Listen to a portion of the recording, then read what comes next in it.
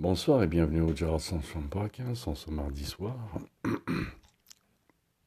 Voici Bon, j'y vais. Je retourne aux mines de sel poétiques, versées dans l'art des mots. Je me vante, je me sens con. Il me semble que je n'ai lu que 2 poèmes ce matin, c'est pas beaucoup. Mais disons, prétend que la qualité des poèmes du American Academy of Poets est significative, je trouve pas. La plupart, c'est du n'importe quoi, des mots pour des mots, sans sens apparent. Les poètes doivent expliquer à la toute fin la signification de la série des vers, que ce soit vers libre, sonnet ou ars poetica, etc. Avec tout plein de masturbation intellectuelle, c'est peu dire que très peu disent de la poésie que c'est bon et qu'ils le lisent, qu'ils la lisent.